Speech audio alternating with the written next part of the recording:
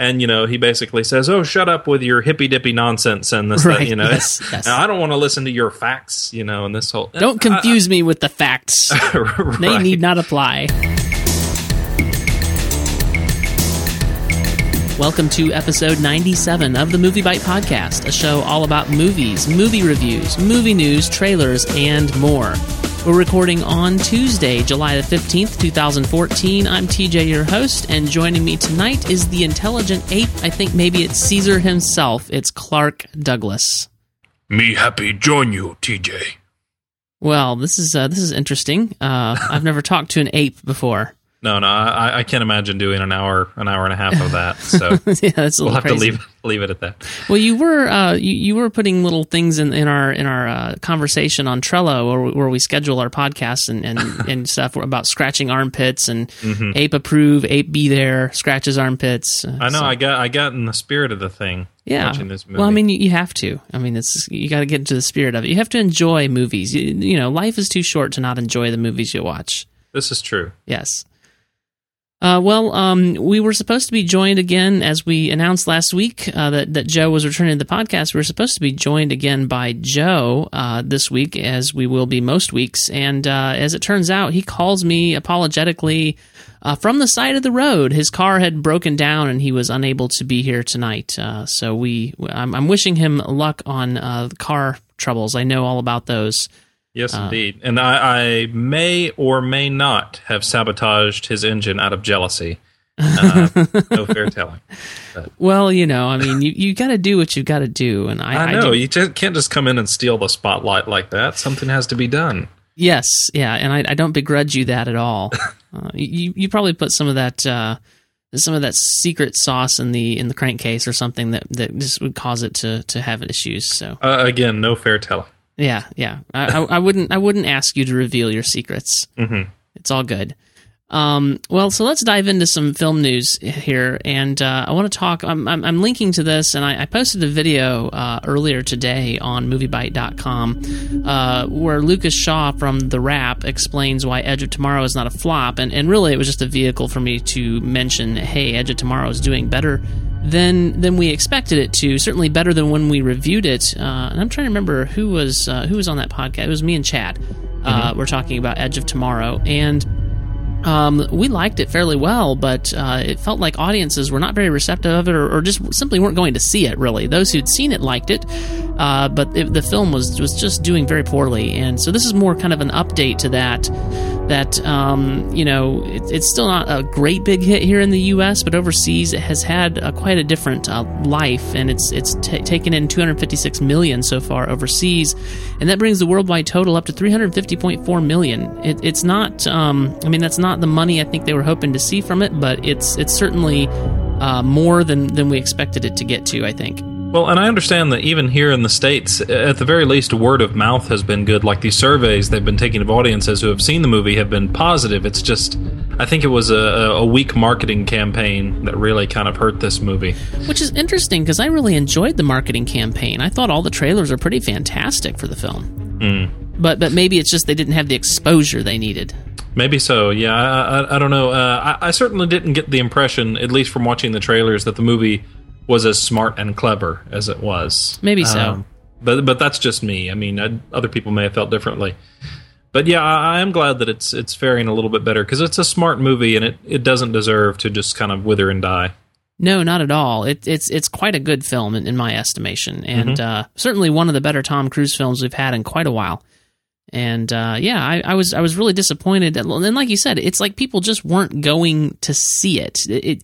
Which does point to a bad campaign, awareness campaign. But they simply just weren't going to see it. And people who have seen, like, it doesn't have a bad rating on Rotten Tomatoes. Last time I looked, the audience liked it, and certainly the critics like it. And so yeah, it was a little disappointing at the time. So I'm glad to hear that it's kind of doing a little better.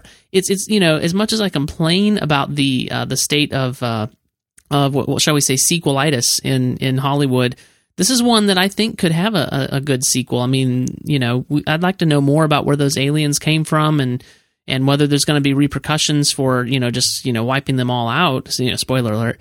It just seems like you could go somewhere with that. I would think. All I want is for them to call it Edgier of Tomorrow. That's good. I like that. This is why I have you on the show, Clark. Mm-hmm. So just to follow up on what I mentioned a minute ago, I was pulling up the Rotten Tomatoes, and the tomato meter for the critics is at 90%, and the audience is at 92%. So those who have seen it and rated it really like it. And in one of the few films where the critics really just gather around it and say, "Wow, this is a good one," you know. And, we'll, of course, be talking about this movie more later, but Dawn of the Planet of the Apes has a similar situation, one of those uncommon circumstances where audiences and critics are both pretty positive across the board. Right, yeah, absolutely. And it's very uncommon. I don't know if it's very uncommon, but it seems less than common for that to happen quite. Yeah. I mean, 90 and 92, that's quite the conglomerate, the kind of the merging of opinions there. Mm-hmm. So, very excited about that. And glad to see that a good film is doing, well. I mean, I wish it would do better compared to, like, Transformers. Oh, my gosh. but I just wanted to mention that because I'm excited about that. Well, maybe if they had some more product placement for the Beats pill in there, it would have fared a little better. But I don't even know what to do with that. I can't talk about that again. Not again. No. It brings back bad memories. Mm. All right. Well, Exodus of Gods and Kings trailer. You say that you didn't cause all this. You say this is not your fault. So let's just see who's more effective at killing. You or me? When my love said to me, Moses, Ramesses, when I look at you, I still see the two boys who grew up together. Meet me down by the gallow tree. Close as brothers. Clark, you being kind of the movie fanatic that you are, like me, I'm sure you've already watched this trailer. Is that true? Yes, I have. Go ahead. No, what did you think? I want to hear what you thought. Okay, I think it looks promising. I'm somebody who likes a lot of Ridley Scott's recent work. I know a lot of folks kind of feel that he's dropped off in recent years. I'm not one of them. And I think he's somebody who fares pretty well when he's in sort of epic historical mode. And this movie looks like it's kind of right in his strike zone. The casting is intriguing. It certainly looks gorgeous. I don't know, how well the storytelling will be handled, but I'm cautiously optimistic about this one. Yeah, and Ridley Scott is one for me. Well, I have not seen, I would not say I've even seen the majority of his movies, but those that I have seen, they're hit and miss. He's made some of my favorite movies, and he's made some pretty terrible movies. Obviously he made Gladiator, which is probably the most immediate comparison that you can make to this type of film, I would say. Because of the historicity of it and the kind of the probably what we're going to see. He's really good at telling the epic story from a historical perspective, like you said. And I think Gladiator may be in my top 10. I need to one day figure out what my top 10 actually is, but because I put a lot of movies in there, it seems like. But yeah. It is a very good film, and on that level, I'm really excited to have Ridley Scott directing this film. And I should mention, I don't think we explicitly mentioned, obviously the film's title is Exodus of Gods and Kings. So it's kind of basically the Ten Commandments, only not Cecil B. DeMille's version. That's what I got anyway, is that at least on a very basic level, it's going to be that same, story. I don't know if it starts and ends at the same places, but... And, at least based on the little snippets the trailer has provided, story-wise, it looks like it's hewing maybe a little bit closer to the sort of thing they did in The Prince of Egypt than in the Ten Commandments. Right, I've heard where that. The brothers are kind of allies for a good long while, or stepbrothers, I guess. So how much trouble do I get in if I say that I've never seen The Prince of Egypt? Not much. Okay. I mean, it's fine. Okay. It's a decent little animated movie, but nothing amazing. Has a nice soundtrack. Yeah, that's what I know mostly of The Prince of Egypt is I hear the soundtrack from coworkers and different things. I have specifically one coworker who apparently listens to it a lot. So I'm looking at the cast of that. You've got Val Kilmer, Ralph Fiennes, Michelle Pfeiffer, Sandra Bullock, Jeff Goldblum, Danny Glover, Patrick Stewart. So yeah, I guess I need to see The Prince of Egypt. It's a good-looking animated film. I mean, it's a decent take on the story. It takes some liberties, as you might expect. But, yeah, I liked it. It's a nice enough movie. But I hope Exodus turns out well. Yeah. So getting back to Exodus and Ridley Scott, what did you think of The Counselor? Okay, I thought The Counselor was fantastic. It was an incredibly bleak, almost kind of nihilistic sort of movie, but I thought it was superbly acted and directed, and portions of it resonated really strongly with me. Almost everybody else I know hated that movie, so I'm very much sort of alone on that one, but I liked it a lot. Yeah, and that's why I never got around to seeing it, because it looked somewhat troublesome, I think maybe morally for me. Everybody draws different lines, and some people don't care. And I can watch a movie that's troublesome morally, but I don't want to like saturate myself in it. So I didn't go to see it for that reason, and then I started hearing that it was just really, not good. Yeah, it's at the very least, it has a pretty bleak sort of worldview. It's very much kind of Murphy's Law, the movie. And yeah, like I say, a lot of people didn't care for it, but I don't know, it just really kind of clicked with me. And I liked Prometheus too, which is another Ridley Scott film that a lot of people really kind of dismissed. Right, and that one I still want to see. I haven't seen that yet. And part of the reason I haven't seen it, and I know I'm a completionist, Clark. Mm-hmm. And I have not seen the entirety of the Aliens franchise or the Alien franchise. And I really was just, especially I think I saw the third one and it was just such a slog. I believe if I have this correct, because I think I like the second one better. The first one was a little bit of a slog for me. And are we not going to get along on this? Okay. Alien, the original Alien, is like one of my favorite sci-fi movies of all time. But that's okay. Different strokes and everything. The second one, Aliens, is a lot of fun too. But I would say really those two movies and Prometheus are the only three that I personally would consider like essential viewing. Okay. Well, I probably should just go ahead and watch Prometheus then. And I know there was like crossover with the Alien franchise and the Predator franchise. Is that right? Yes, but those are really kind of awful. Most people think that they're best left ignored. Yeah, I assumed they were awful, and I really wasn't planning on watching those. So I feel like I'm missing an Alien. Is there an Alien 4? There is. It's called Alien Resurrection. That one's actually kind of fun. Joss Whedon wrote the screenplay for that one. Oh, well, I have to see this. Yeah, so now I will say that they wound up like altering a lot of his screenplay, and he was unhappy with the finished result because of that. But it's still... You can still tell it has his fingerprints all over it. I mean, it feels very much like a Joss Whedon-y sort of Alien movie. Yeah, I need to see it then.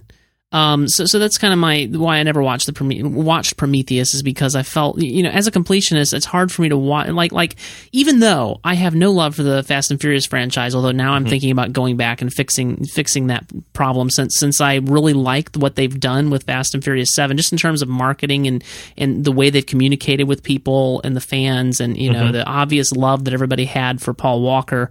I feel like I want to go back and give that franchise another chance. In any event, I almost didn't go see Fast and Furious 6 and review it all just because I'm a completionist.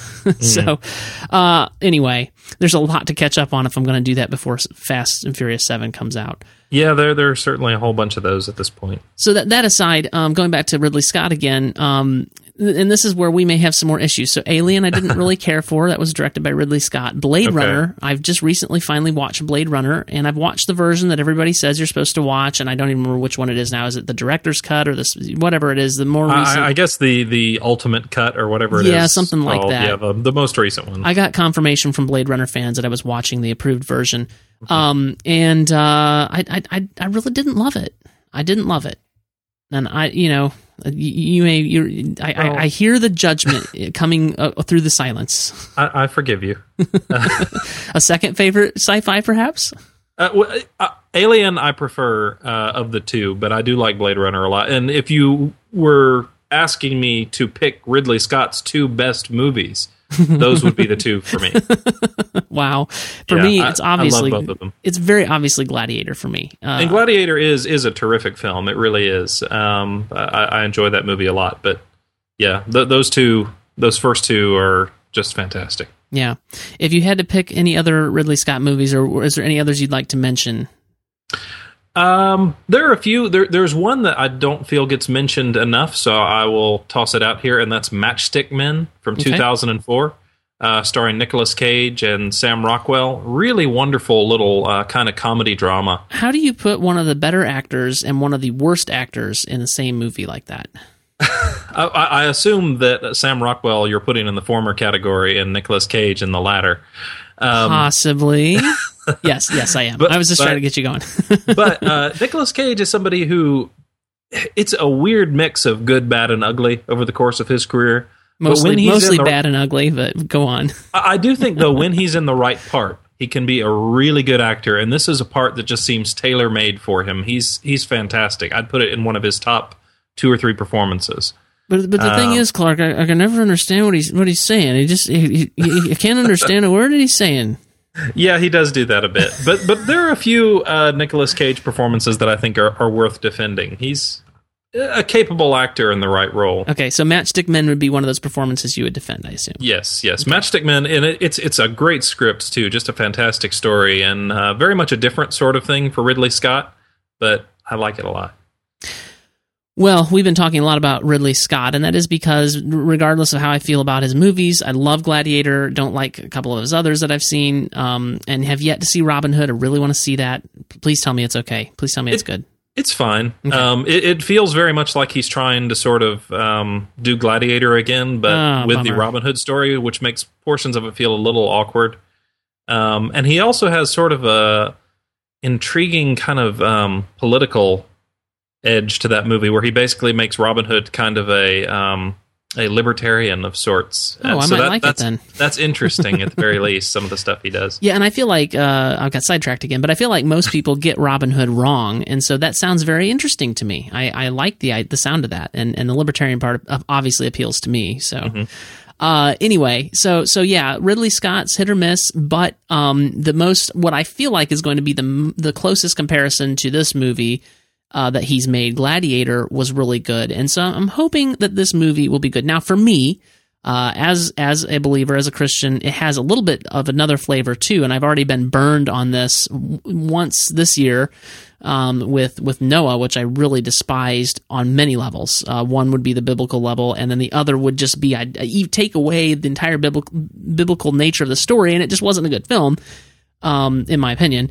And so, I've kind of been burned on that front, and now we have Exodus of Gods and Kings, and, I just don't know, Ridley Scott has been quoted to say, in fact, I'll just quote him here, where he says, in this one, the characters are conventionally historic. There have always been discussions about Moses. Was he, in fact, one of the princes of Egypt?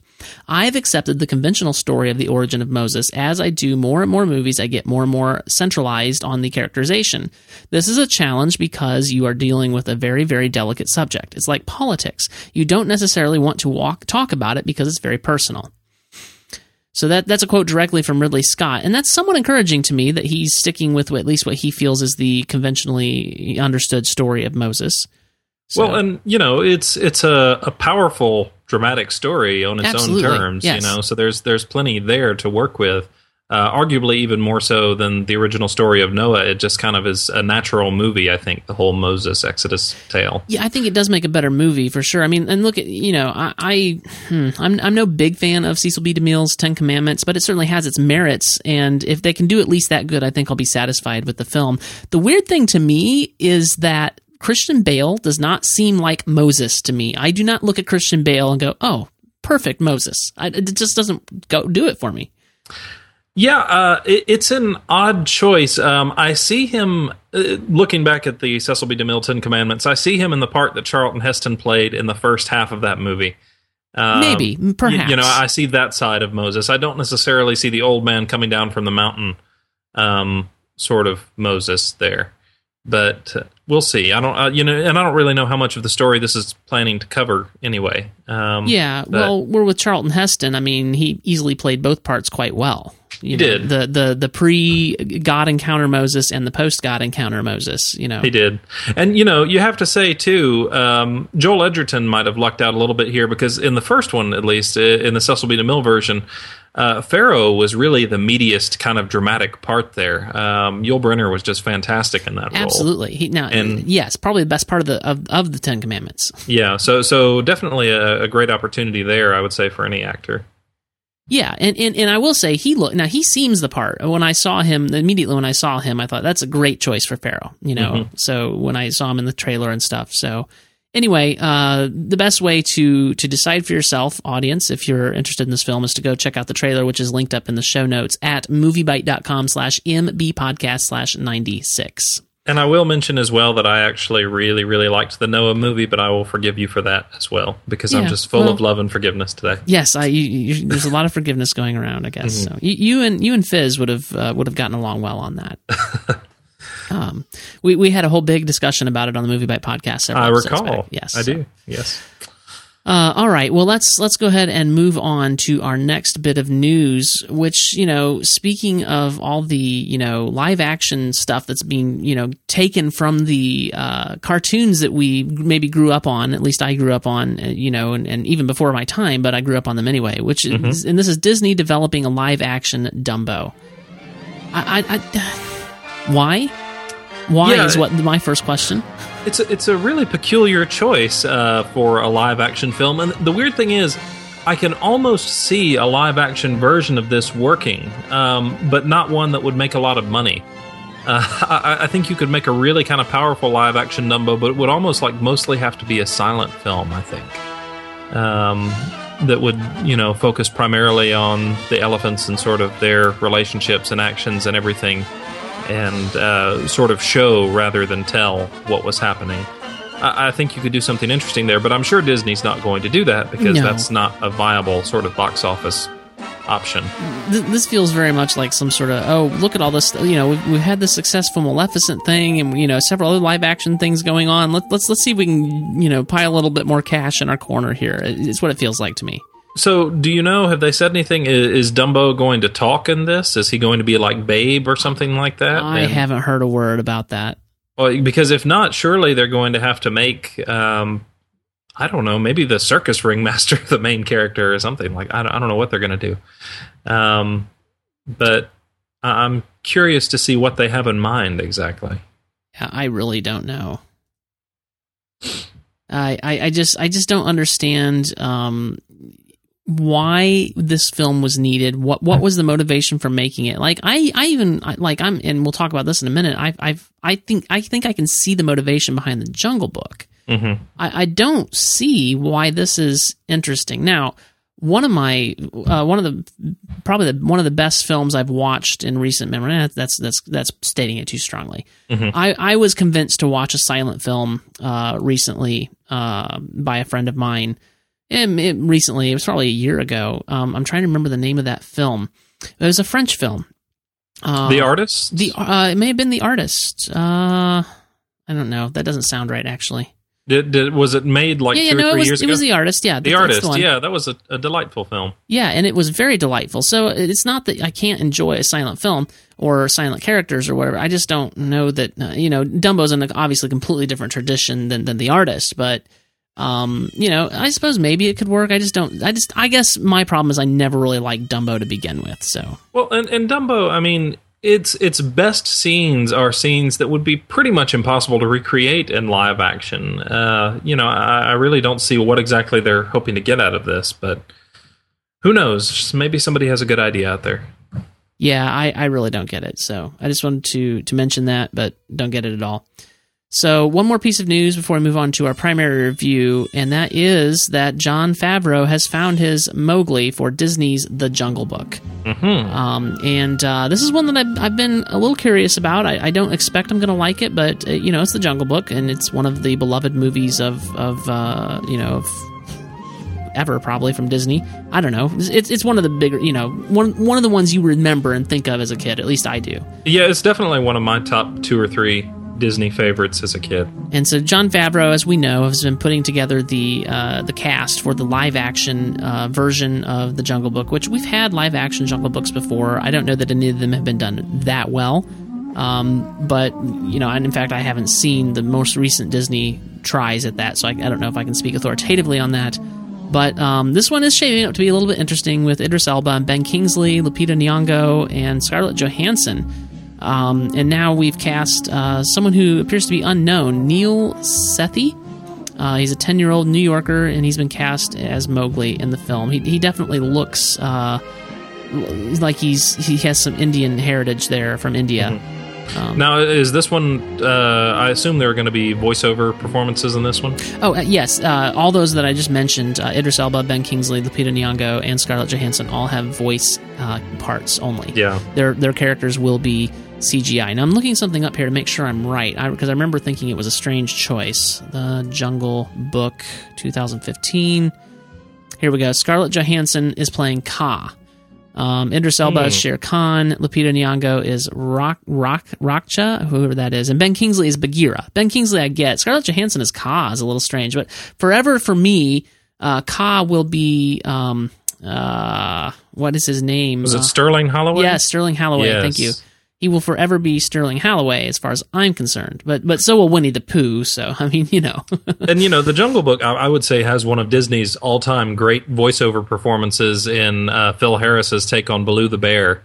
For sure. It's just so vibrant and fun. And allegedly, like, one of the only performances where Walt Disney actually encouraged Phil Harris to improvise his lines and make stuff up, where he was very, very rigid with almost everyone else all the time, just because he thought his riffs were kind of so much fun. Come on, Baggy, get with the beat. There you go. It's such a fun character.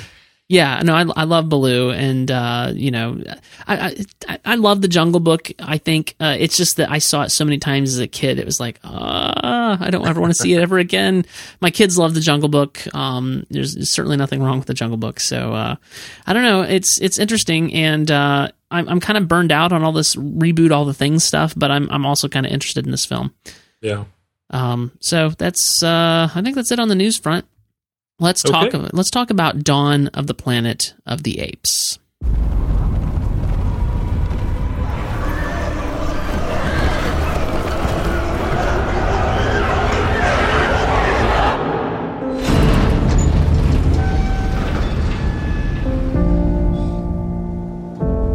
Apes do not want war.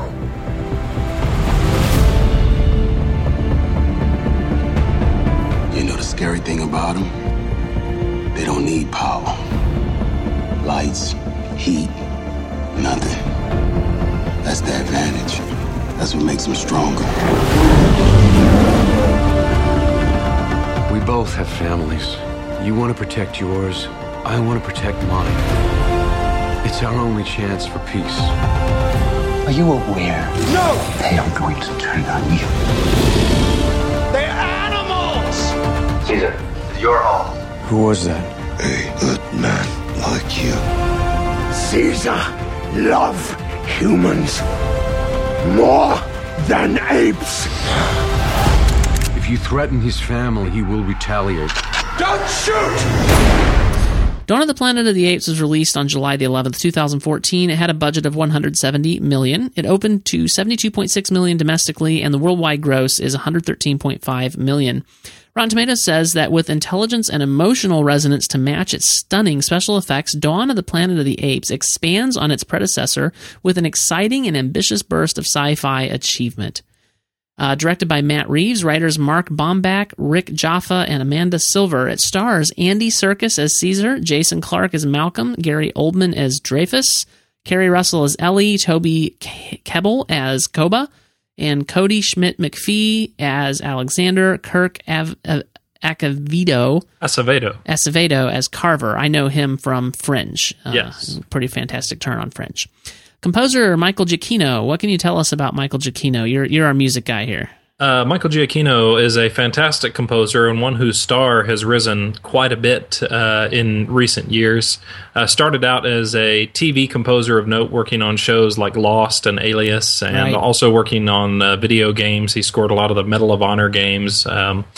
But he has quickly become one of the bigger film composers out there, largely due to his association with J.J. Abrams. Mm-hmm. And he's also worked on all 3 films directed by the director of this movie, Matt Reeves. He worked on Cloverfield. He wrote a terrific just sort of end credits piece for that movie. That was the only sort of proper underscore there, but a great piece. And then he wrote the score for Let Me In, a very fine vampire movie from, I guess, 3 or 4 years ago. Yeah, and he's done several Pixar films, if memory serves. He has. He did Up. He did Ratatouille. Boy, what a great score that was. His sort of big break with Pixar was The Incredibles, which he actually served as a replacement for the great John Barry on that movie, who was originally hired to score that, and then Michael Giacchino came in and replaced him midway through the production process. Yeah, he's done some Mission Impossible movies. Most notably, lately he's done Star Trek and Star Trek Into Darkness. Now, yes, as much as I like Michael Giacchino's score in many other places, I'm not a big fan of his Star Trek scores, although there are several cues that I love in Star Trek Into Darkness. I feel like any composer would have had trouble making me happy with Star Trek because I've just been such a fan over the years, and I feel like some of the music has been done so well. Obviously Jerry Goldsmith's music was fantastic. James Horner's music was, outstanding in The Wrath of Khan, and he's got a lot. Anyway, that's neither here nor there. It's Michael Giacchino. I feel like you were going to say something. Though. Let me have you. No, say well, I agree with you. I think he did a good job on those movies, but there is such a high standard for that series, as you mentioned. The Goldsmith scores are fantastic. The Horner scores, even Cliff Idleman's score for the 6th movie. Yeah, it's pretty good. Oh, really? Oh, I love that one. It's a pretty high standard in general. The only one I really am not a fan of is the Dennis McCarthy score for Generations. I think it's kind of dull. Yeah, that's true. And my second least favorite would be Leonard Rosenman's, which I felt like, that was kind of a mess. As much as I like Star Trek 4, it sounds a little silly at times. Michael Giacchino, sharp guy. Yeah, and I've enjoyed most of the other scores, so I just feel like my sensibilities are a little bit befuddled by the Star Trek series in general. It's I just won't go there with him. Yeah, and there were some people, since Giacchino has scored all of J.J. Abrams' movies and most of his TV shows, including some early stuff in Fringe, in addition to the other shows I mentioned. Yes. Many were speculating that he would take over as the new composer on Star Wars, but he came out and said, no, I mean, that's John Williams' job. I'm hoping John Williams will do it. And thankfully, John Williams got to keep that job. Yes. And will be scoring the next Star Wars movie. Yeah, but we only have a few more years with John Williams, so I'm absolutely on board with that. At the same time, I'm sure that somebody will get a shot at Star Wars, maybe Michael Giacchino somewhere. Yeah, at some point. Michael Giacchino could get a shot at one of these Star Wars spin-off movies for a start. Because I'm sure John Williams is going to do everything. He'll probably just stick with the main series. But yeah, I am glad that John Williams is sticking around as long as he can, because I mean that's just one of his defining achievements. Yes, yeah, and I definitely want to give that to John Williams. So I'm looking forward to that very much. That's probably one of my most look forward to aspects of Star Wars is hearing John Williams' wonderful score. I really hope we get to hear the Imperial March somewhere in there, although with the Empire in shambles, you would assume. I don't know how that's going to work, but... maybe you can get a version of it performed by like a sad tuba or something, since they've faded away. Yes. So let's talk about the Planet of the Apes. The composer was Michael Giacchino, which led on that wonderful little rabbit trail that we just went down. The storyline is that a growing nation of genetically evolved apes led by Caesar is threatened by a band of human survivors of the devastating virus unleashed a decade earlier. They reach a fragile peace, but it proves short-lived as both sides are brought to the brink of a war that will determine who will emerge as Earth's dominant species. Mm-hmm. So I have to say that I've had a little bit of trouble composing my thoughts on this film. As chance would have it, Joe has mentioned he wants to write the review for MovieByte, I had planned to write it last night, and I just couldn't quite collect my thoughts on this film. And I was sitting here tonight before the podcast trying to come up with things I wanted to talk about this film. And while I really like the film, it seems a little bit difficult to talk about. I don't know if that's just me or if you feel the same way. It's just, I don't know. It's a little hard to come up with stuff. I definitely have quite a few thoughts on it. So, okay, good. If that falls short, I will just talk forever and bore everybody. Oh well, you're far from boring. So, I don't know. I've just felt. I feel like my feelings and thoughts on this film are not coalescing, and there's not a lot of cohesion here yet. I think it'll take a few more days for it to fully form. I know I like the film. I do kind of have mixed feelings about the lack of serialization of this franchise. And what I mean by that is that this film is really you don't have to see the first film in order to enjoy this film. There's not as much connection as I felt like I would have liked. And in some ways that's good, right? That's why I have mixed feelings about it, because I liked this film went and did the things that it felt like it needed to do to make it a good film. At the same time, I felt like I would have liked to have been a little more rewarded as a viewer of the first film. I don't know. How do you feel about that? I actually did feel very rewarded as a viewer of the first film, because I felt like they really kind of took things that were subtler, smaller parts of the first movie and really allowed those to develop into something very important here. And though this is definitely a movie that you could see and understand just fine without seeing the first film, I think you would lose a lot of appreciation for, I think one of the biggest things is Koba, and sort of seeing that his story and what he goes through in the first film informs so much of who he is and how he behaves in this movie. I mean, there's so much history there that really enriches that character, and it really helps you understand, what a tragic character he is, and you might not get that if you were just coming to this movie without seeing the first movie. Also, some of the smaller characters like Maurice is another character who kind of comes over from the first film and gets a more expanded although I didn't feel like I got enough Maurice, but I do agree. Seeing Maurice again was great, and I really enjoyed the camaraderie that was hinted at between Caesar and Maurice. And go ahead. Well, I was just going to say that the whole thing with Koba, I guess if you didn't know Koba from the first film, you might just really, really, really hate him instead of just mildly hating him. Right. And I think you're supposed to hate him, but at least you understand him to some extent. Right. You understand what's made him this way. I suppose it's not supposed to make you feel like he did the right thing or justified in doing the things that he did. But I don't know. I just feel like in general, like the apes are the only characters that carry over from the first film. And as much as I like, Caesar as a character, he's a wonderful character. I wondered why we couldn't have James Franco in this film. I guess maybe he was too expensive, or maybe too many people hate James Franco, because I'm not one of I know he has haters. I'm not one of them. I think he's a fine actor, but I think not having James Franco in this movie actually makes a huge impact, because 99.8% of the human population, according to this movie, has died. Right. So, the odds would be that most of the characters that we met in the first movie would be dead by the time this one comes around. And, exceptions aren't necessarily made for protagonists. True. And that's true, because that is an ongoing concern with most movies, is your protagonist can't, die or whatever. Right, and I think that this movie also pays it off in an exceptional way. Without getting too much into spoiler territory, I think the scene where Caesar sort of encounters some old memories of James Franco's character is one of the most extraordinarily powerful dramatic scenes in the movie. And that's another thing that I think really builds on having seen the first film and knowing what that relationship was and what it meant to Caesar. Is another thing that adds a lot of power to that moment. So I thought it was a very effective choice, and I don't know whether it was something where James Franco didn't want to come back or they didn't want him to come back or what it was, but I do think that it was a strong storytelling move as a whole, and I think an important one too, because this series is called Planet of the Apes. The humans are of secondary concern here. True, and I think that's always been true. Even going back to the original film with Charlton Heston, if you look at the way that franchise developed, he was ultimately phased out pretty quickly too in the second film. Yeah, and I'm quite unfamiliar with those original Planet of the Apes films. The first one is worth seeing. A lot of the sequels are kind of clunky.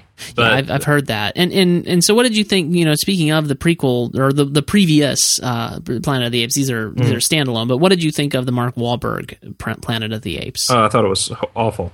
Just awful. Yeah, I completely agree. In fact, it's interesting. I'd wanted to see that version of the Planet of the Apes for a little while, and so not long after Rachel and I were married, actually, we went and rented it, and it was awful. We both just hated it. We wanted that 2 hours of our lives back. And I remember the reason I wanted to see it, I was, obviously much younger at the time, and I remember seeing previews for it in Walmart of all places and thought, it's and they showed the scene where he's launching the spaceship and going back in time. I thought this looks like a great sci-fi epic kind of thing.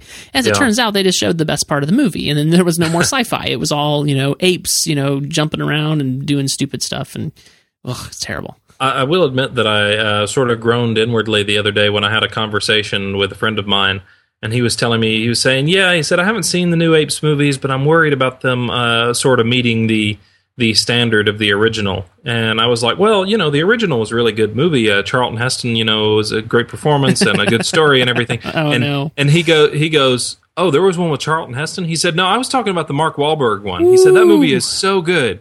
And I was like, oh, no. So I just left it alone. I was like, I can't even. We can't be friends anymore. No, no forgiveness for him. Yeah, that's a little nuts. Wahlberg is a fine actor and everything, but he could not bring that movie out of the depths of. I mean, I like Mark Wahlberg in the right role, but he's definitely an actor who isn't necessarily too discriminating about the movies he signs up for, as evidenced by Transformers 4. Yeah. So. Yes. Yeah. I think he just tends to like any movie that he feels he can be kind of a testosterone fueled character in. Right, and sometimes it works, and sometimes not. Right. So now, tell me a little bit about Matt Reeves. I've never seen any of his films before. I didn't even realize he did Cloverfield until I was looking him up tonight.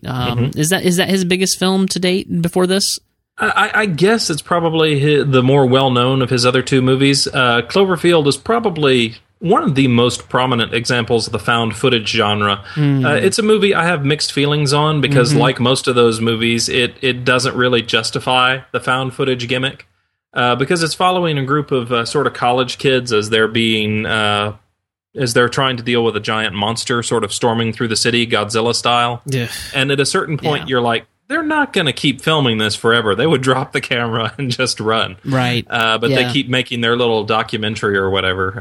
So, I don't know. That sort of bugged me. But there are some good moments in the movie. Let Me In, I liked a lot more. It's a remake of a Swedish horror film called Let the Right One In. And it's really one of the rare horror films that's more about character and story than it is about just basic scares. It's really sort of thought-provoking and moving and almost more of a drama with sort of some horror elements than a traditional horror movie. Very worthwhile and underrated film. Well, given, the nature of Cloverfield, and especially not having known I've not seen Cloverfield and not realizing that Matt Reeves directed Cloverfield, and then, so I went into this film thinking, oh, this is a relatively unknown director, this should be interesting, and I was kind of blown away of how good the movie was from a relatively unknown. Well, it turns out he did Cloverfield, which makes him less relatively unknown, but still quite a different thing from what we saw here. Well, and he's one of J.J. Abrams' sort of acolytes. Sure. And honestly, based on Let Me In and this film, I think I'm prepared to go ahead and say that I think he's a better director than J.J. Abrams. Oh, absolutely. I was about to say, if this is any indication, he's way higher caliber than J.J. Abrams. J.J. Abrams can do fine work, but not like... I don't think J.J. Abrams could make this film. No. I really don't. I don't think there's not enough lens flares for one thing, but it's just not flashy enough. It's not. It has too much substance for J.J. Abrams. Frankly. Well, and it has too many moments of sort of quiet contemplation. Yes, J.J. Abrams has to keep everything busy all the time. Yes, absolutely, and that is one of the things that gives me pause for his upcoming Star Wars film. But because one of my the best film in the Star Wars franchise, for instance. The episode 5, The Empire Strikes Back, it certainly takes its time and reflects sometimes, and I just don't know if JJ can pull that off. I just don't think he even knows what that means. To him, that's boring.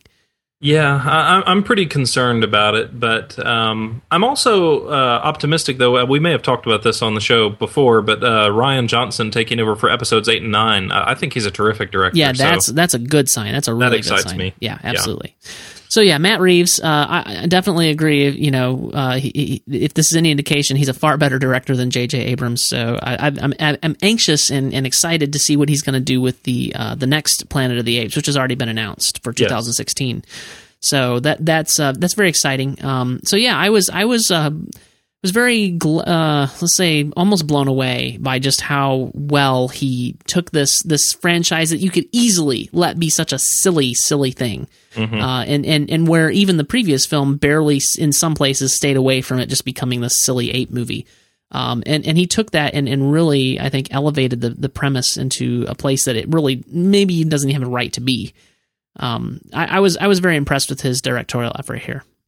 Yeah, I was too. I mean, there's some extraordinarily powerful, dramatic stuff here, and you wouldn't expect, a Planet of the Apes movie, especially if you've seen some of the earlier ones, to be so emotionally involving and moving, and even thought-provoking with some of the sort of subject matter it brings up. Yes, it was very emotional, and in a couple of places there. I was wondering if anybody would notice if I pulled my hanky out. Yeah. I mean, it really is something, and for a summer blockbuster to have this much soulfulness is always just an extraordinarily pleasant surprise when it happens. Yeah, I feel like if this trend continues, maybe next summer, if we still see a lot of good summer blockbusters, we can finally call an end on the terrible summer blockbuster trend. Because I feel like that was kind of the same way last year. There were a couple of good movies and the same thing this year. There's been a couple of great summer, quote unquote summer blockbusters. So yeah, and this is certainly one of the better ones. It's not my favorite so far this year, but it's way up there. So I think, this one probably is my favorite so far this year. The X-Men movie would come a close second, I guess, as far as the big summer blockbusters go. And I'm just you just invert those, and I'm right there with you. Okay, I got you. Yeah. So as far as my likes for this film, It's a small thing. It's the little things, but it's stuff like this that I don't know if J.J. Abrams understands. The opening sequence after the prologue, because I feel like that the first bit of the movie was the prologue, right, where you kind of got the panning over the planet and showing the news footage and what happened in the 10 elapsed years, and then the movie really opens after the prologue on Caesar's eyes, and you kind of pull out, and then at the end of the movie, it's zooming back into Caesar's eyes. I love that sort of bookend thing. I mean, it's just it's a small little thing, but I really love that. It's a great touch, and yes. Also, on a more superficial level, a tremendous showcase for just what a stunning job the visual effects people have done with the animation here. I think the Rise of the Planet of the Apes and Dawn of the Planet of the Apes are two of the strongest examples of how remarkable this motion capture animation technique can be when it's done correctly. Yeah, I'm trying to find the information. Did Weta Digital do this one? I do not know off the top of my head. Yeah, recently the company has developed their motion capture technique to be able to leave the studio for shooting on location as utilized in Rise of the Planet of the Apes. So yes, it looks like they did. Yeah. Yep, here it is. Dawn of the Planet of the Apes, Rise of the Planet of the Apes, and Dawn of the Planet. So yeah, this is Weta Digital, and they do fantastic work. They do, and really, it could even be argued that the ape characters have even more sort of emotion in their faces than most of the human characters do. Yes, yeah, for sure. And some of that maybe, I think we're still refining. Obviously, we're still refining the CGI, but I think for so long you've almost had to overcompensate in any sort of animation, whether it be digital, whether it be drawing or Disney animated, whatever. You kind of have to overcompensate to make sure that those emotions are coming through. And I think we're starting to get to the point where it's so real that they might need to back that down. Now, this I think was riding that edge, but it was really good. Yeah, it was always very subtle, and a lot of that's too. The performers, Andy Serkis and Toby Kebbell, and some of these other folks deserve a tremendous amount of credit too for bringing a lot of that to the table. And it's always difficult in this sort of thing to tell, where the animation begins and where the performance ends. But really remarkable work from everybody involved. Yeah, from what I understand, there was a blending of Andy Serkis's actual, like his eyes and things with the CGI of the character, or at least in a lot of modeling was done on his face as well. Yeah. And then in addition with his motion capture performance, I mean, obviously the technology is really advanced in some of those ways, but I'll be honest with you, if I was just your average, I didn't know for sure whether this movie was CGI or whatever, I would have to question, that looked very real to me. We've come to the point, and I remember realizing this last year when, do you remember that commercial with Audrey Hepburn? Yeah, Audrey Hepburn basically was recreated digitally. And you could tell that she was CGI, but just barely. And I don't even know if your average person who's not studying these things like we do, I don't know if they could have told that she was CGI. Did you see that commercial? I did. I know exactly what you're talking about. Yeah, it did look fairly persuasive. And, with this movie, one of my little brothers saw the trailer for it on TV, and he was sort of looking at me, and he was like, how did they get those monkeys to ride those horses? Right, exactly. And I didn't want to spoil the magic for him there and be like, well, with computers. But and see what I don't know, and it's a testament to how good it is that I'm questioning this. Were those horses real, and they had people riding them, and then they were replaced digitally, or were those CGI horses? I really don't know. That's how seamless this movie is. I'm like 98% sure that I read somewhere that everything was CGI as far as the animals go. Because and then frankly, that is such a testament to how far that this technology has come. I mean, think about the Lord of the Rings and how much we were praising it back in 2002, and you go back now, and sure, the movies are wonderful. Don't get me wrong, but it's just not the same. The CGI is just not there the way it is now. Now, and I wonder too, like how much of this we will, if we look back at this movie in 2002, so 12 years. If we look back at this movie in 12 years, will we say, "Wow, look how far CGI has come now"? But it's to the point where I can't tell. Yeah, this movie certainly comes a lot closer to that than even like Life of Pi, a movie that a lot of people were praising for its realistic CGI. You could still tell, that the animals in that movie were CGI. Right. But this one I thought took it even further, and some of it is really, really persuasive. I mean, Maurice in particular. Yes. There is nothing in that movie that indicated to me that he was an animated character. Yeah. So we've been talking a lot about the technical aspect of this, but we have alluded to it. We've mentioned it. This film is more than just a technical masterpiece. Yes. It's a really wonderful story masterpiece. I mean, and I'll get to this when I get to my dislikes. There are some very predictable elements just because we know where Planet of the Apes has to go. Mm-hmm. But at the same time, there were some surprising elements as well. I don't know that I expected them to go exactly where they did with Koba. No, I didn't either. And, I really was, without spoiling the movie, I really was worried that they'd taken things in a further direction than they ultimately had with that. Yes. But, that was genuinely surprising. And the movie doesn't hold any punches. At the end of the movie, and again, without spoiling anything, the ultimate sort of conclusion the movie comes to is an extraordinarily sad one. Yes. But also one that it's very bold for a summer blockbuster, I think, to come to a conclusion like that, which feels like the honest conclusion, as opposed to just kind of throwing a lot of bombast and a happy ending onto the climax. Yeah, and frankly, I think it's a great commentary on racism, and this is where I might get into a little bit of trouble, but I like to think of myself as far beyond the idea of racism. I've had many friends over the years of many different races. I don't even like the term race because we're all one race, we're humans. But I've had many different friends of many different colors, of many different builds, skin tones, whatever you want to call it.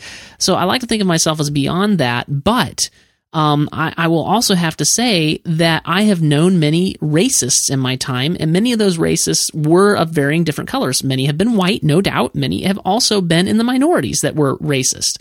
And I thought that this film had a wonderful commentary on that, because obviously the apes are kind of the minority, you might say, although I don't know, because you could say, well, now the humans are the minority, whatever. But obviously the representation, at least to me, was that the apes are the minority. They're the lower class trying to work their way up. And Caesar has this wonderful commentary on, well, I was blinded by the fact that he was an ape, and so I just trusted him. Yeah. And that's an element that goes back to the original Charlton Heston film some too. That movie, even more so than this one, was a very prominent sort of racism parable, and made in the midst of the civil rights era, right? Where you couldn't necessarily just come out and make a movie about racism, but if you do a little bit of tweaking and say, okay, what if we're talking about humans and apes? Then can you sort of see where we're coming from? With right. And did some of the sort of things that those old Star Trek episodes used to do with stuff like that. Yeah, fun. When was the first Planet of the Apes movie made? I believe 68. I'll have to double check my facts, but I think that's right. 68. I don't remember what year it aired exactly, but Star Trek came on in 1967, and then I don't remember if it was the first. Yeah, it was like 66 to 68 or 69, something like that. Yeah, and I don't remember if it was what season this happened in, but the very first interracial, quote unquote, kiss between a black woman and a white man happened on Star Trek between Kirk and Uhura. Right. Yeah. That show definitely sort of was pushing some boundaries at the time and was pretty groundbreaking. Right, and this, when you go back and watch Star Trek now, it's very obvious that Uhura, it was not given a lot to do because audiences could barely tolerate, the idea of a black woman on the bridge of the Enterprise, and so that was wow, a white man kissed a black woman. I mean, so when you talk about the original Planet of the Apes and racism, this is the time in which this is happening. And, I don't want to venture too far off topic here, but it's worth mentioning since you brought up the Uhura thing.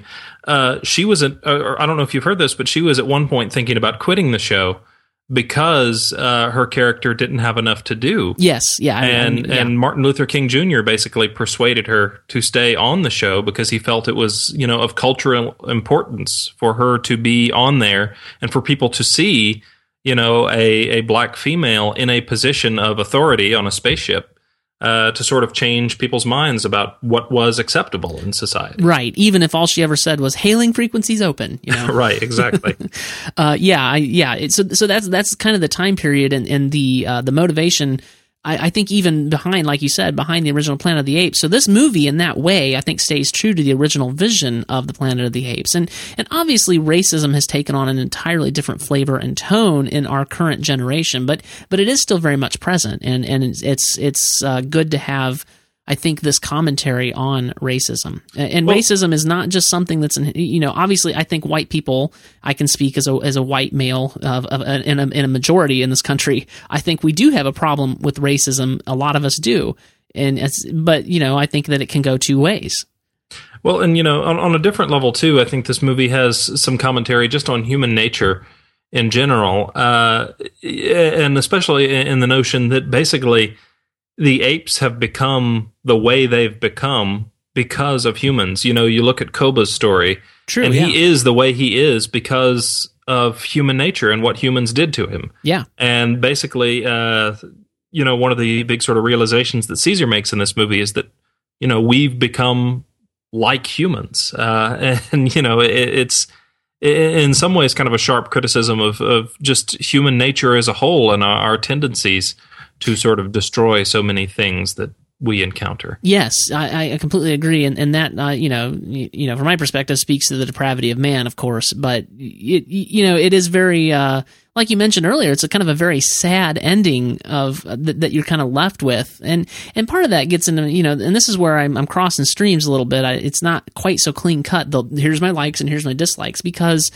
I did feel a little bit like this film was inevitably driving to that conclusion. Like I knew that this particular film was not going to end well because I knew where Planet of the Apes had to go. It is the planet of the apes, so obviously we can't just have a happy ending where the humans and the apes just get along. Yeah.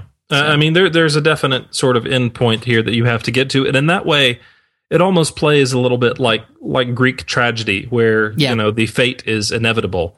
But it works, because I think there are so many elements that are so strong here that it almost doesn't matter that where it's going. It does take away the element of surprise to a certain extent, but it's still so powerful and so well directed and well performed that the predictability of the plot doesn't really become a huge issue. No, it's not a huge burden. It's just a minor one. There's a couple of things that I had that I really liked, and then I can, if you have any more, we'll talk about those, and then we'll get to our dislikes. But I really loved that scene with the baby ape, Caesar's kiddo, and where he kind of jumps up, escapes and runs over the humans, and I thought, continuing the talk that we're having about racism, I mean, I think that speaks wonderfully to the kids don't see the colors. When I was a kid, there was actually, I remember now, at the time it wasn't a big deal to me, but there was a black kid among my friends in our neighborhood, and to me, I didn't care. It didn't matter. And you see that same sort of thing, I think, in this scene where that little ape didn't care. Right. And I mean, it's obviously something that's taught and that's learned. It's not something you're born with. Right. And that is just sort of a strong reflection of that notion.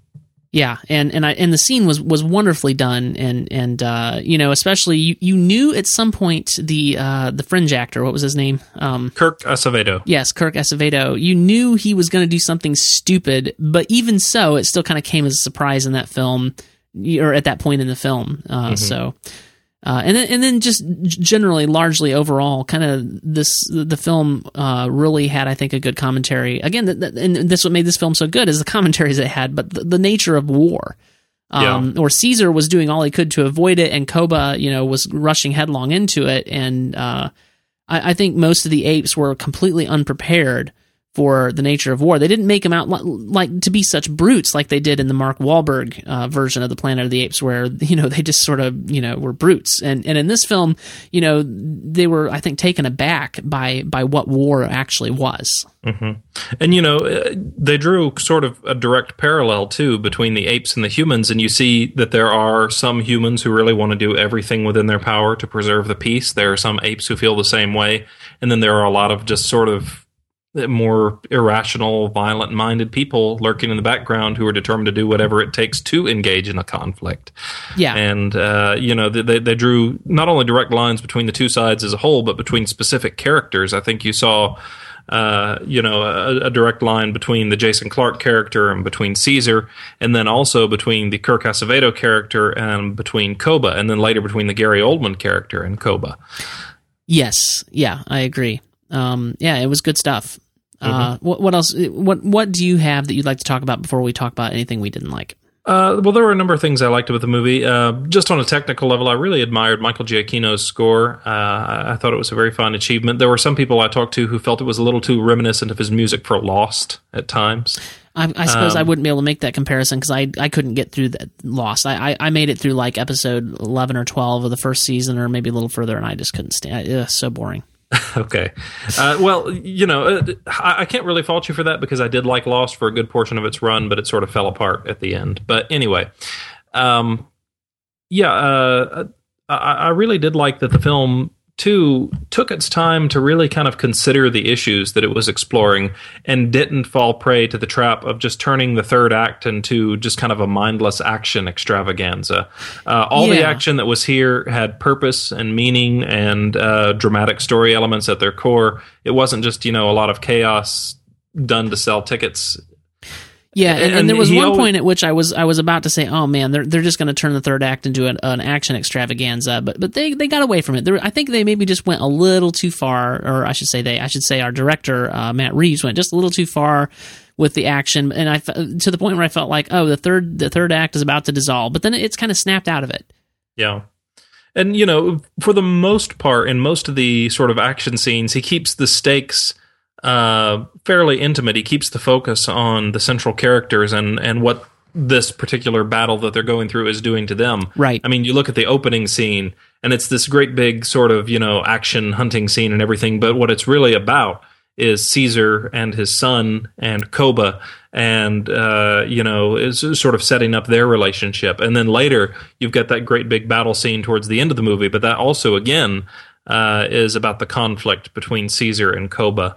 And he keeps these stakes very intimate and his focus very specific. And I think that goes a long way towards helping some of these more large-scale scenes and not letting the kind of scope carry things away. Right. It's a completely different approach to someone like Michael Bay would take, where in order to make things more epic, you have to make them as big as they can possibly be. Right. It's just huge chaos. Right. And it's really just the opposite. When you make the stakes understandable or believable or more intimate, as you mentioned, the movie actually becomes more epic.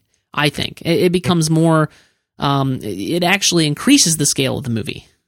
And it's a film too where it's the rare summer blockbuster where many of its best moments are very quiet moments. I mentioned the scene where Caesar is kind of looking back at footage of James Franco's character from the first movie, and also some of the quiet conversations that he shares, and the scene of Maurice and the kid reading a book together.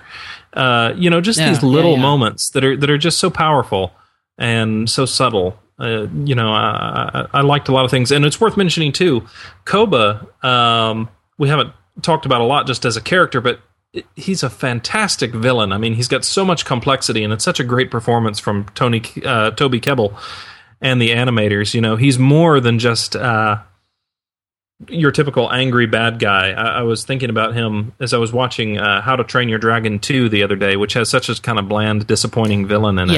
Yes. And Koba, in some ways is a similar sort of character externally, but he has so much more complexity and motivation, and you understand why he's doing what he's doing, and even if you don't empathize with him, you really sort of completely understand him. And, it's just such a great creation. And it's like you said, it is one of the places where the film really does reward you if you've seen the first one, because you met Koba before and you know some of the awful things that he's been through. You know why he's doing it, and you hope that if you were in some similar situation as a human, that you wouldn't want to do that. But you know that we've seen it before. We know that humans do terrible things, just like Koba was doing. Mm-hmm. So, and I couldn't even help but think on kind of a surface level too. I kept being reminded of the relationship between Scar and Mufasa and the Lion King, watching Koba and Caesar, a sort of grittier take on that. Yeah, I hadn't thought of that, but that's probably an apt comparison. And of course, that movie was loosely based on William Shakespeare's Hamlet. I was going to say, it's basically Hamlet. Right, and so I think there's definitely some sort of Shakespearean elements sort of floating around in Planet of the Apes, too. Yeah. And it's the sort of movie that earns that comparison. I mean, it really is going for that level of drama. Yeah, absolutely.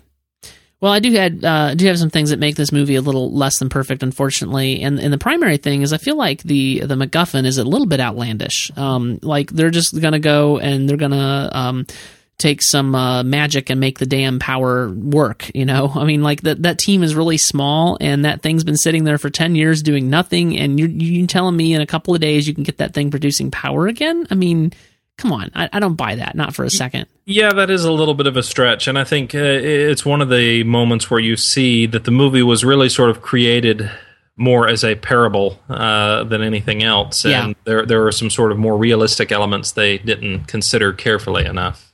Yeah, I mean, like the fact that, sure, even if you do get it going, it's a man-made machine that will eventually require maintenance. It's going to stop working at some point.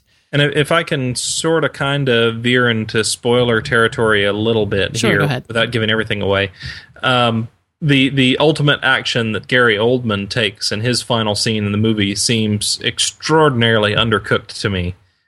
Right, like what was the next step after that? Right, I was like, what was your point exactly? Was it really worth what you just did to accomplish what you accomplished? It's like he was the ape beating his fists on his chest. Me blow him up some apes. Right, it was such a disappointment, especially because that character, at least in his early scenes, had seemed fairly intriguing and promising. Right, and that is actually, it was a bullet point I was going to make further down, but there's no real particular order, so I'll just say it. The Gary Oldman character, Dreyfus, he really felt like they teased that he was going to be something, and then he never really was. Like, he was very underutilized and not really fleshed out, which is just such a waste, because Oldman, is such a fantastic actor, even here where he's not, like, his character didn't pay off. He's such a fantastic actor. Like, what happened to that character? I feel like there was more written for him to do that got cut. Yeah, I felt that way too. And you have that that strong early scene where he's basically trying to kind of subdue the crowd and keep everybody calm while knowing in the back of his mind that things really are bad. Yeah, and you see sort of a complex leader there. And I was thinking, okay, this guy really has something to him, and I can see the kind of light tension that's building between his character and Jason Clarke's character, and their sort of opposing philosophies. But yeah, like you say, it never paid off. They kind of set it up and then let it go. Yeah, and then let's see, the communication between the apes didn't always make a lot of sense. I mean, I know a little bit of sign language, and there certainly was some in there, but it felt like they were having conversations much more complex in the words that were being put to us than what they were actually signing. I felt like that was a little bit of a cop-out. It might be, but at the same time, especially when languages are first developing, they can evolve to a pretty dramatic degree and incorporate, entirely new elements. If you look at the way sort of over the history of time that language has spread to different countries and different permutations it has taken, that's something that never really bothered me all that much. It is intriguing, though, just how much is left of that James Franco character sort of resonating in the world of the apes. That's true. With him having taught Caesar so much of that, and Caesar having brought that to so many of the other apes, and it sort of becoming, their primary method of communication, at least in the early portion of the movie. Yeah, well, I mean, conceptually, I completely agree. I just felt like the execution of it was like, I don't know. Some of this, they're like having these conversations that, I don't know, maybe I'm just not much of a sign language guru, and maybe, somebody who, actually, I've known some deaf friends too, many years ago, but maybe one of them could have something to say about it. But it just didn't feel to me like I was seeing conversations actually take place. That's fair. Yeah, that was, I know it's kind of a minor thing and it's irrelevant to the actual plot. We can just, this is all make believe anyway. We just make believe they're having real conversations, but it was just a little weird. So I've already actually mentioned this one. I'll just mention it again. We, just because this is the actual section where I'm supposed to mention it, we kind of always knew where the Planet of the Apes had to go, and that made the film a little predictable in some ways. Like, we knew that the apes were going to have to go to war with the humans, and we knew that they were not going to resolve that, and we knew that they were not going to live peacefully. We just kind of knew all this was coming. So that would be I think my secondary disappointment with the film. My primary one was the MacGuffin, and this would be the secondary. I'm going to at least defend that to a small degree. I think the film did get some additional dramatic power out of that, though, because you just know that later in the movie that war is going to bring out, that things are going to dissolve into chaos, that apes and humans are not going to get along, that things are just going to go terribly. We know this much.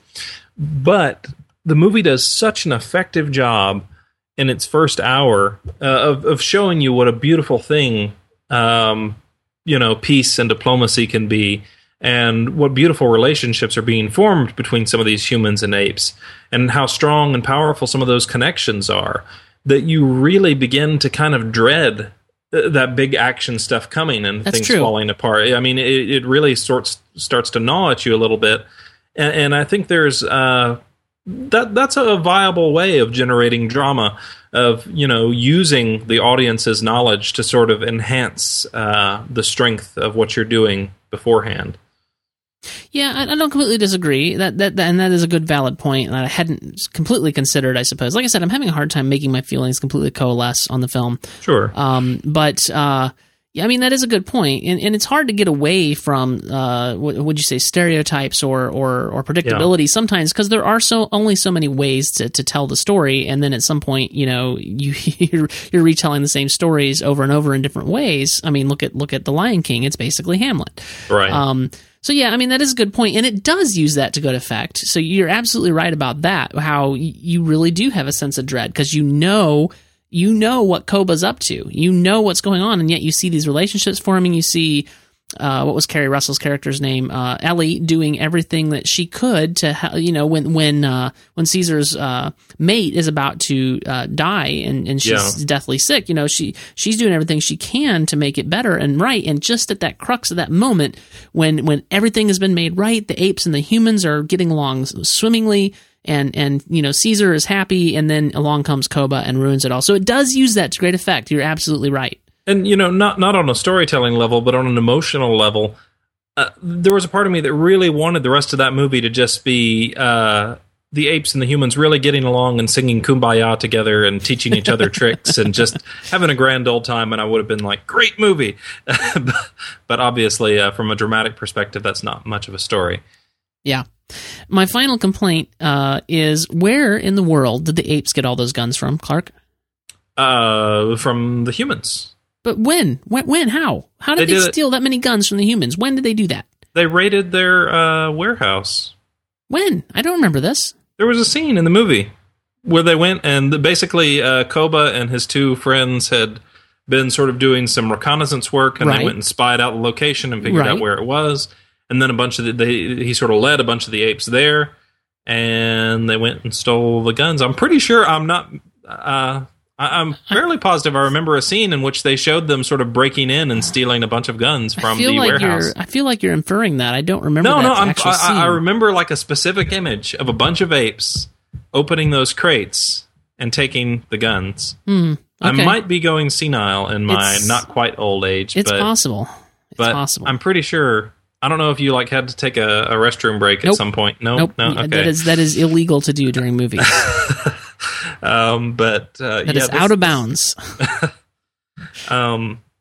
I don't know. Okay. Yeah, I seem to remember this. I'm fairly positive. Maybe they showed us different cuts. Maybe, I don't know. They seem to be fairly adept with those guns too, though. Like, I don't know. I don't know if you've ever shot a gun. I agree with you on. They picked up on how to use those pretty fast. I don't know if you've ever shot any guns or not before, but the first time you shoot a gun, it's not like you got a good handle on how to do it. Yeah, it's not. No, it's not a simple thing. Not as much as it looks, at least. Yeah. So that's it. What else have you got, man?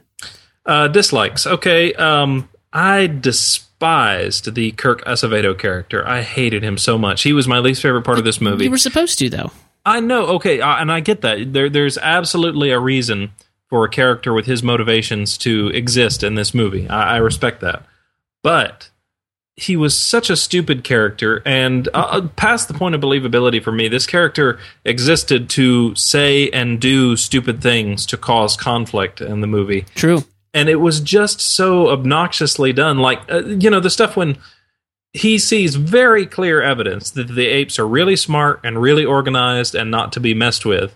And yet he's still, continuing and insisting with this whole, they're just a bunch of stupid animals. They don't know anything. It's just a bunch of monkeys, and this whole sort of business. Yeah. That really bugged me. Also, when Ellie, when he's going on about, how the apes killed off the humans with their disease and everything, and she's explaining to him, well, the apes weren't responsible for this. We were doing all this testing, and we created this whole virus, and da-da-da-da-da.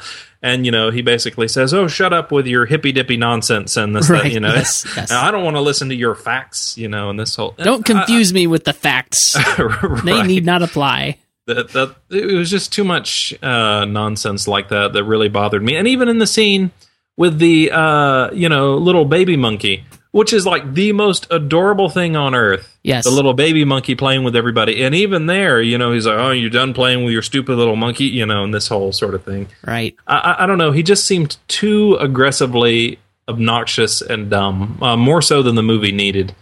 And I didn't care for that. Also, I do wish, honestly, that his character and Gary Oldman's character had sort of been combined into one more well-drawn character. Yeah, because I think they're supposed to share a lot of similar traits.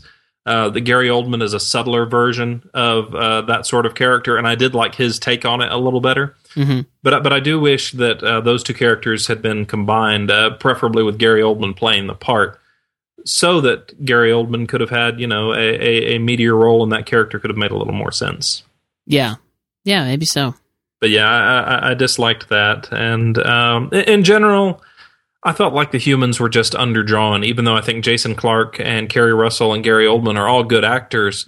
I didn't really feel like any of them had a lot of substance to them. They were just sort of filling, sort of necessary roles in the plot, but none of them were particularly memorable, I didn't feel. And of course you realize that this film is actually getting a lot of praise for this aspect, where I would tend to agree with you. Like, I wish there would have been a little better balance, but a lot of critics are praising the film because it focused even more on the apes than it did on the humans, which is quite the bold choice for a live action film. And, I agree with that choice. I think it's the right choice because the apes are ultimately the central characters here. But I still think, even with the amount of screen time that they're given, I think the humans could have been a little bit better drawn and a little more compelling. But, the Acevedo character was the only one that I actively had a big problem with. Yeah, I would say in thinking back about the characters, I felt like Jason Clarke was okay, and Kerry Russell I wish could have been developed a little more. The only other one that I really wish, besides, of course, Gary Oldman, which I already talked about, the only one I really wish could have been developed more would have been Cody McPhee's character, Alexander. Yeah, and he had some nice scenes, too, but he did. Just not a lot to do. Yeah. He really was inconsequential to the plot. Like, you could have cut him, and it would not have made a difference to the plot of the film. It's worth mentioning, too, he's one of the leads in, really the main character in Let Me In, and very, very good in that movie. Okay. All right, what else you got? Other dislikes? Really not a lot. The next one isn't coming out till 2016. That's correct. That's a dislike that I have to wait 2 years. So boo on that. But yeah, really just some of the ways the humans were handled bugged me to various degrees, but pretty much whenever the apes were on screen and whenever they were focusing on them, I had zero real substantial problems with the movie. I thought all of that was really well handled, and it was a very satisfying film overall. One of my favorites of the summer, probably my favorite blockbuster so far. Okay. I'm not far behind you. So let's go ahead and get into our final ratings and thoughts. And my rating of the film, as far as I can tell, as my thoughts kind of congeal, is a 4 out of 5 stars, just because of some of those issues that I mentioned I wish could have been handled better. At the same time, I feel like it is a fantastic film, especially for a summer blockbuster. Bested only so far this year, as far as I can recall. My memory sometimes plays tricks on me, but I think the only thing I would have that bests it would be X-Men: Days of Future Past right now. Okay. So I know that's a little bit of the inverse of what you're thinking, which is fine. I feel like your opinion is perfectly valid, though wrong. No, I'm kidding. I'm kidding. This is one of the ones we should support. Please go and see it. Yes, and I mean it's smart, thoughtful science fiction. Yes. This is the kind of movie we need to see more of during the summer movie months. So I agree.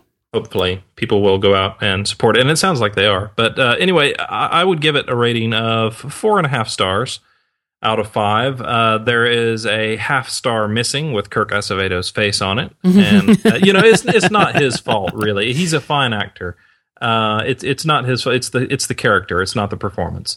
Yeah, but, I mean, as far as him being a fine actor, I felt like he really always nailed it in Fringe, and especially in the later seasons where they, those actors had to play 2 different characters, and the subtleties, obviously, I feel like the actress that played Olivia Dunham really captured the subtleties between the 2 Olivias, but I think he captured the kind of the subtleties between his 2 characters as well, which was, I do too. Yeah, I mean, it was a terrific performance on Fringe.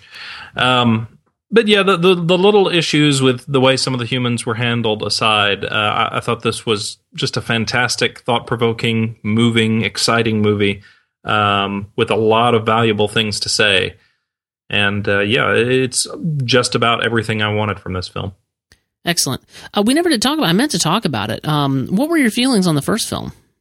I really liked it.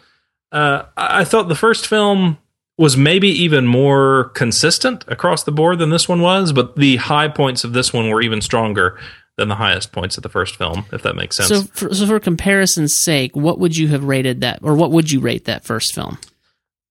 I'd probably, it's a tough call, either 4 or 4.5. I think I like this one a little bit better, just a little bit. But the first one is a very good film and a very good start to the series, but this one, at least emotionally, feels like it's on an entirely different dramatic plane. Yeah, and I did like that first film, not as much as this one, but I did like it well enough. I felt like it got a little silly in a couple of it delved into mindless action a couple of times. Where this one, it almost did, and then it pulled out and didn't. It pulled out of what I felt like was going to be a nosedive, and it recovered. Where Rise of the Planet of the Apes, the first one, I felt it didn't quite recover from its nosedive. And I will say the first one too had sort of the element of surprise for me, where I really wasn't expecting much from it. I had kind of groaned at the idea of rebooting Planet of the Apes, especially with James Franco, an actor I still don't like. Okay, But that movie just sort of startled me with how smart it was and with how moving it was. And especially, I mean, Caesar really was the heart and soul of that movie, as he was the heart and soul of this one. Right, sure. And seeing that character and that performance and that animation just kind of astonished me. Yeah. So a very pleasant surprise the first time around. I was pleasantly surprised by it too. I don't rate it as highly. It's 3.5 out of 5 stars for me. Mm-hmm. But I've been pleasantly surprised by this series, and obviously this one, 4 out of 5 stars. That's fairly high praise for me. I feel like. So yeah, after the Mark Wahlberg thing, in fact, I didn't see Rise of the Planet of the Apes until very recently, knowing that Dawn was coming out. And I was quite pleasantly surprised at how much better it was. And I stubbornly, I was avoiding it because I had heard that it was much better than the Mark Wahlberg torture. So, yeah, I think that's going to wrap it up for our thoughts on Dawn of the Planet of the Apes and the Planet of the Apes franchise in general. Very much looking forward to what's to come in this franchise. Yes, me too. Well, next week we're going to be talking about Snowpiercer, and hopefully we will be joined not only by Joe, who will hopefully have found a way to get himself home off the side of the road. I'm sure he has by now, but who will also be joined. So it'll be me and you, Clark, and then Joe, and then hopefully Fizz as well, Mikey Fizzle will be joining us to talk about Snowpiercer. I'm still unclear whether I'm going to get to see this in the theater or not, but I believe it's out on video on demand now, so I'll be able to see it one way or another. Well, without giving away too many of my thoughts for next week's show, I'll just tell you that you're in for a treat.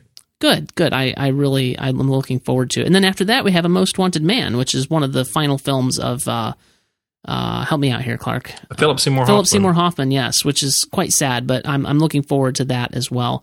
Yes. Looked intriguing. And then I haven't talked to Fizz about this, but I know he'll want to talk. He'll probably want to see Hercules and talk about that because he's a big fan of The Rock, so Dwayne Johnson. So I am more skeptical of that film, but that will probably be after A Most Wanted Man. So the words Brett Ratner kind of scare me a little bit with that one. Yes, is he? I hadn't even paid attention. Is he directing? He is. He's the director. I'm sorry. I'm out. I'm taking this off. I can't even do this. I'm removing this from trailer. Oh, we'll see. So anyway, that's kind of the upcoming schedule. Snowpiercer and then A Most Wanted Man are already on the schedule for sure. So for the next 2 weeks. And technically, after A Most Wanted Man, Chad is supposed to be back, and you are no longer contractually obligated, although you are always welcome on the show. So, well, I do appreciate it. We've got our first kid coming up before too long here, probably in late August, so that might take up a bit of time. But yeah, it's always fun to do the show. Well, congratulations on that in advance. So, thank you, sir. If people would like to discover more of your work, more of your fine work, you have a podcast, you write reviews and all sorts of fun stuff. Where can they keep up with you at? Well, I write for DVDverdict.com. They can check out a lot of my reviews and stuff over there, along with the reviews of some of the other fine writers who work for that website. And also, the podcast that I do, The Sounds and Sights of Cinema, can be found there. If you happen to live in the Spalding County, Georgia area and want to read a review once every 2 months, I write for a local magazine called Kitchen Drawer. Okay. So there's that. And then psychics can find me by the usual method. But tune into the brainwaves. Tune into the frequencies, yeah. Yep, there you go. If you'd like to, you can follow me on Twitter. I am TJ Draper Pro. You can also catch any of my writing and reviews on MovieByte.com. You can find the show notes for this episode at MovieByte.com. If I can get my words to come out of my mouth, MovieByte.com/MBpodcast. /97 is where you're going to find the show notes for this episode at. And do stop by iTunes and give us a review and a rating if you are so inclined. That would help us out and keep us on the charts and help people to discover the show. With that, we're going to sign off, and we're going to see Snowpiercer by one means or another, and we're going to talk about it next week. Greatly looking forward to that. Clark, thank you so much for being here. Thank you so much for having me, TJ. See you next week. Okay.